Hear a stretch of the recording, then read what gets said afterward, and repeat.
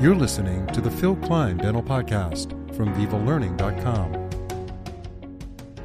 Dr. Carpenter, it's a pleasure to have you on the show. Phil, thanks for having me. It's good to be back. So we're going to be talking about infection control protocol today and some of the violations that you're familiar with based on the consulting work that you do at Compliance Training Partners. And we'll talk about what your company offers later on in the show. So we talked offline about a case. We're not going to mention any names, but it involves a dentist. Tell us the story behind this. Tell us the backstory. What's going on with this dentist that is experiencing what I would consider kind of like a nightmare event that's going on in his practice?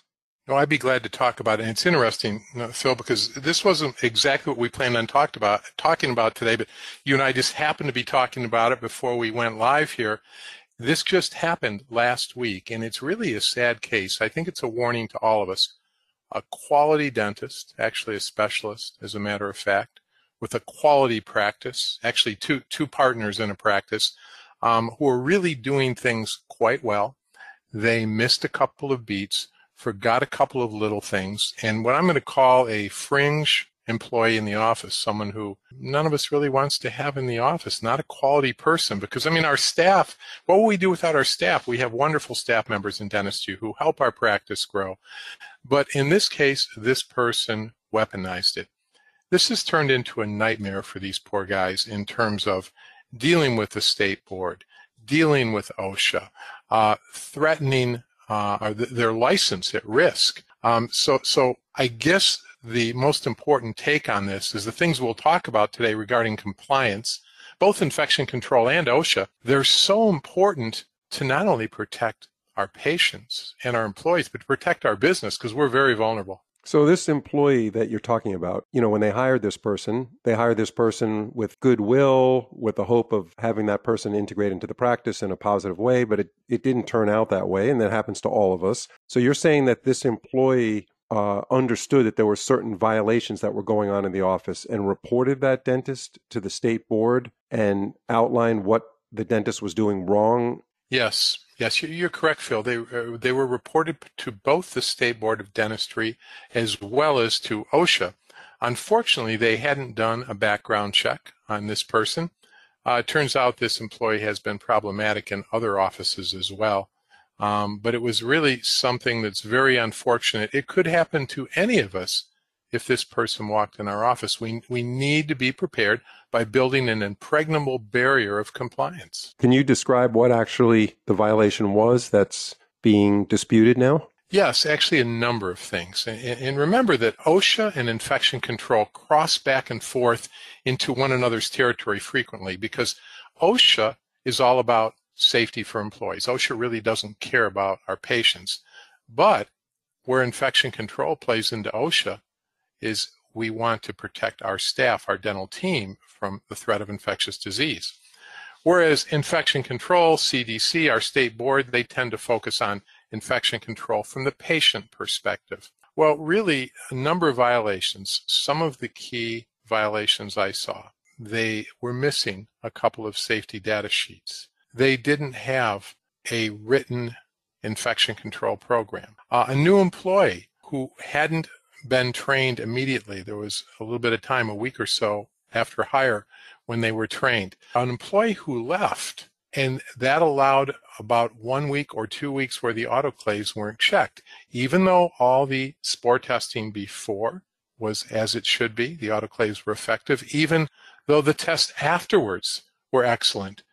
There was a violation. So in other words, they missed a couple of things: written training programs, written documents, training of employees. And to eliminate that, we need to be highly organized. We need to have these documents. We need to have this training. It needs to be part of our protocol. So this is an example of an employee kind of turning on their employer, and it's a very sad situation. I know this doctor reached out to you, Dr. Carpenter, as his consultant so that you can help him navigate this issue, which is, as I said earlier in the podcast, is a kind of a nightmare.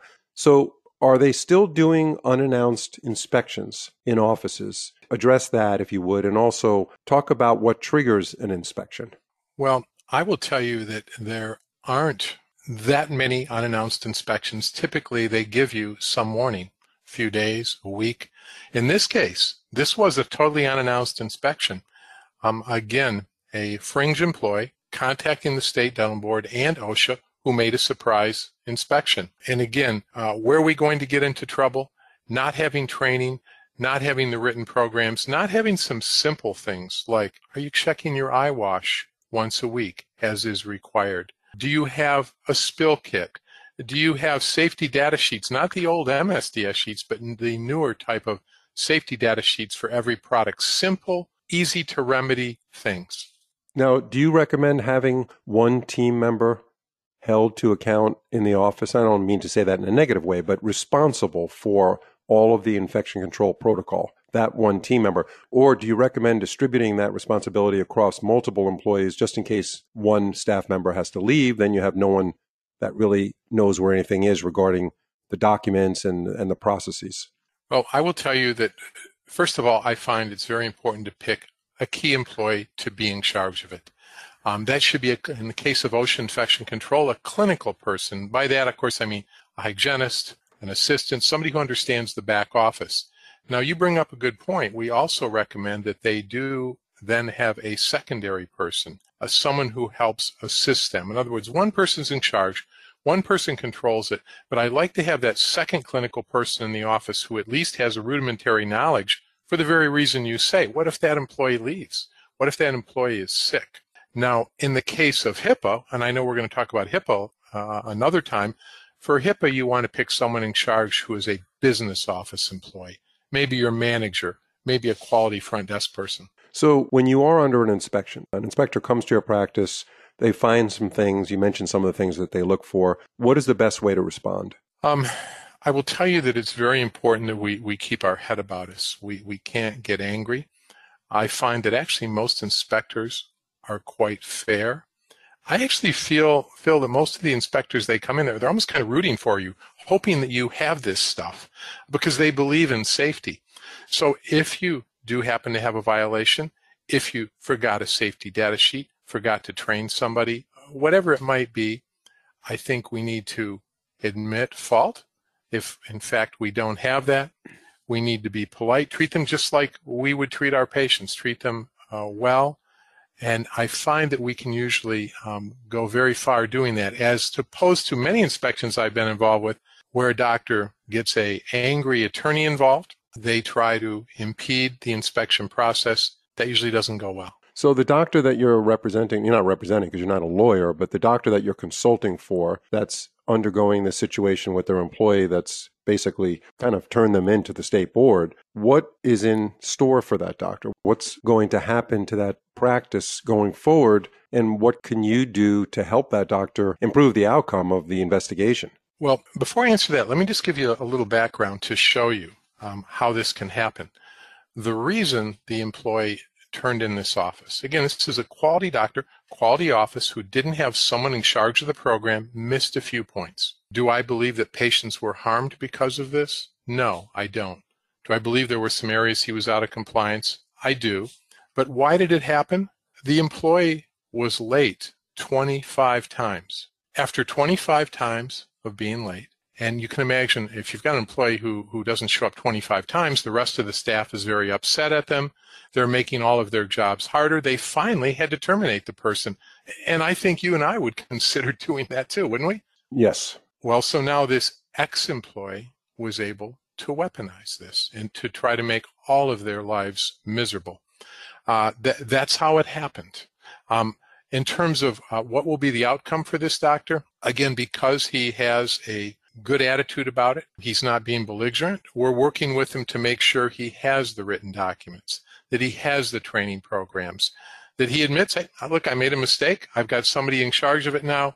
We have training scheduled every year, and as part of the onboarding process, he'll now be sending them proof. But in this case, he is on probation for a 2-year period. His license hangs in jeopardy for a 2-year period, and during that time, they have said that they will make at least one unannounced inspection. If that inspection is not passed, he'll be on probation. That period will start from day one again, another 2 years. So you can see how difficult this situation is. Right, but being on probation, that won't prevent him or preclude him from renewing his license, as long as he is showing that he's trying to rectify whatever deficiencies there were in his protocol. Is that right?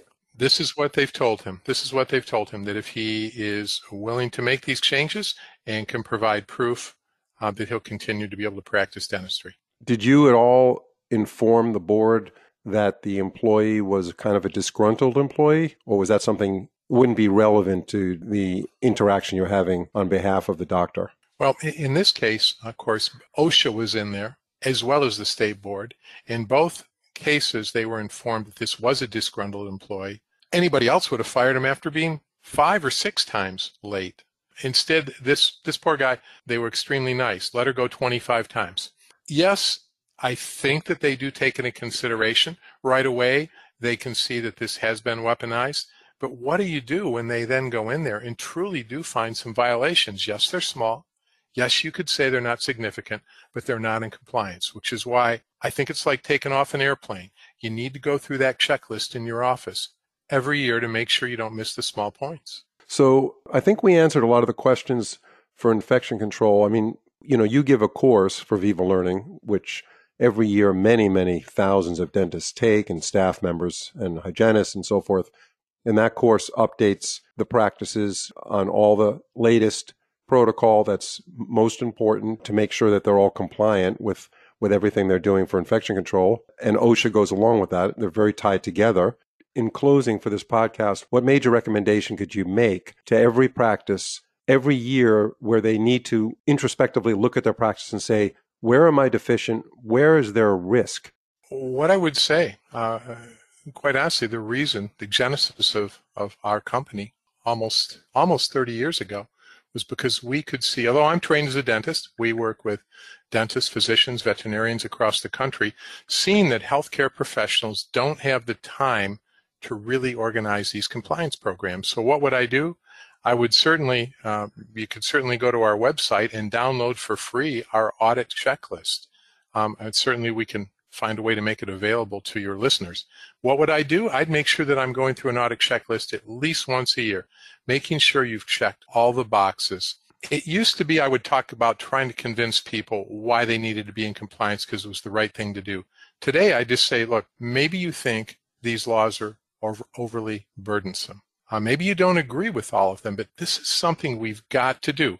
Business owners, we can lose our ability to practice.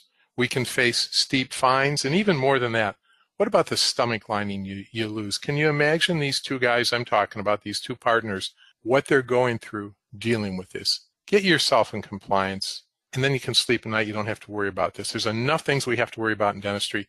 We shouldn't have to worry about this. It's not that hard. Yeah, thank you very much, Dr. Carpenter. Really appreciate your time. Again, for those of you who are interested in learning more about infection control protocol and things you should be doing in your office, Compliance Training Partners has been around a long time.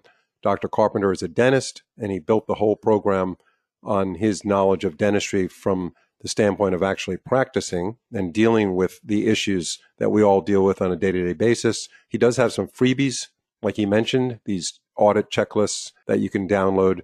So look up Compliance Training Partners, and you'll really benefit from all that. Thank you again, Dr. Carpenter. Phil, thanks for having me. If you've been enjoying our podcast, we'd love to hear your thoughts and feedback by leaving a review on your favorite podcast platform, whether it's Spotify, Apple, Google, or any other platform you listen on. Leaving a review is a fantastic way to support us and help others discover our show.